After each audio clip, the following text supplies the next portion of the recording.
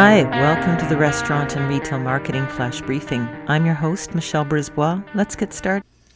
We reported a few weeks ago that New York City is one of a few cities that's putting a fee cap on some of these third-party delivery companies like DoorDash and Grubhub.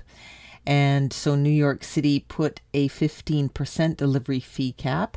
Now, many of these services charge up to 30% of the order's value as the delivery fee.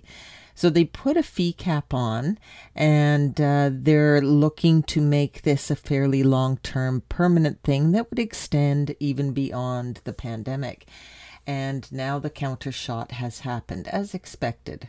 So the headline is Delivery Company Sue New York City over the permanent 15% fee cap. And so New York City Council had passed this.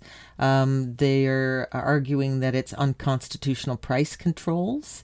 And so this is a DoorDash spokesperson. And so they had also filed a similar suit in San Francisco. So this is not totally unexpected.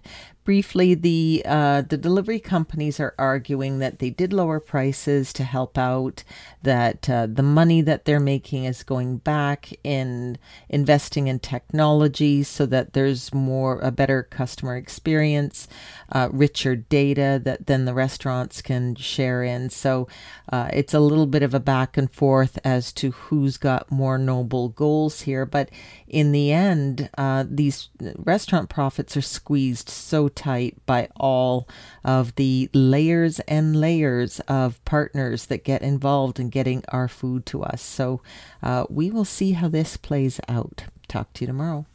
So come on, let's get out.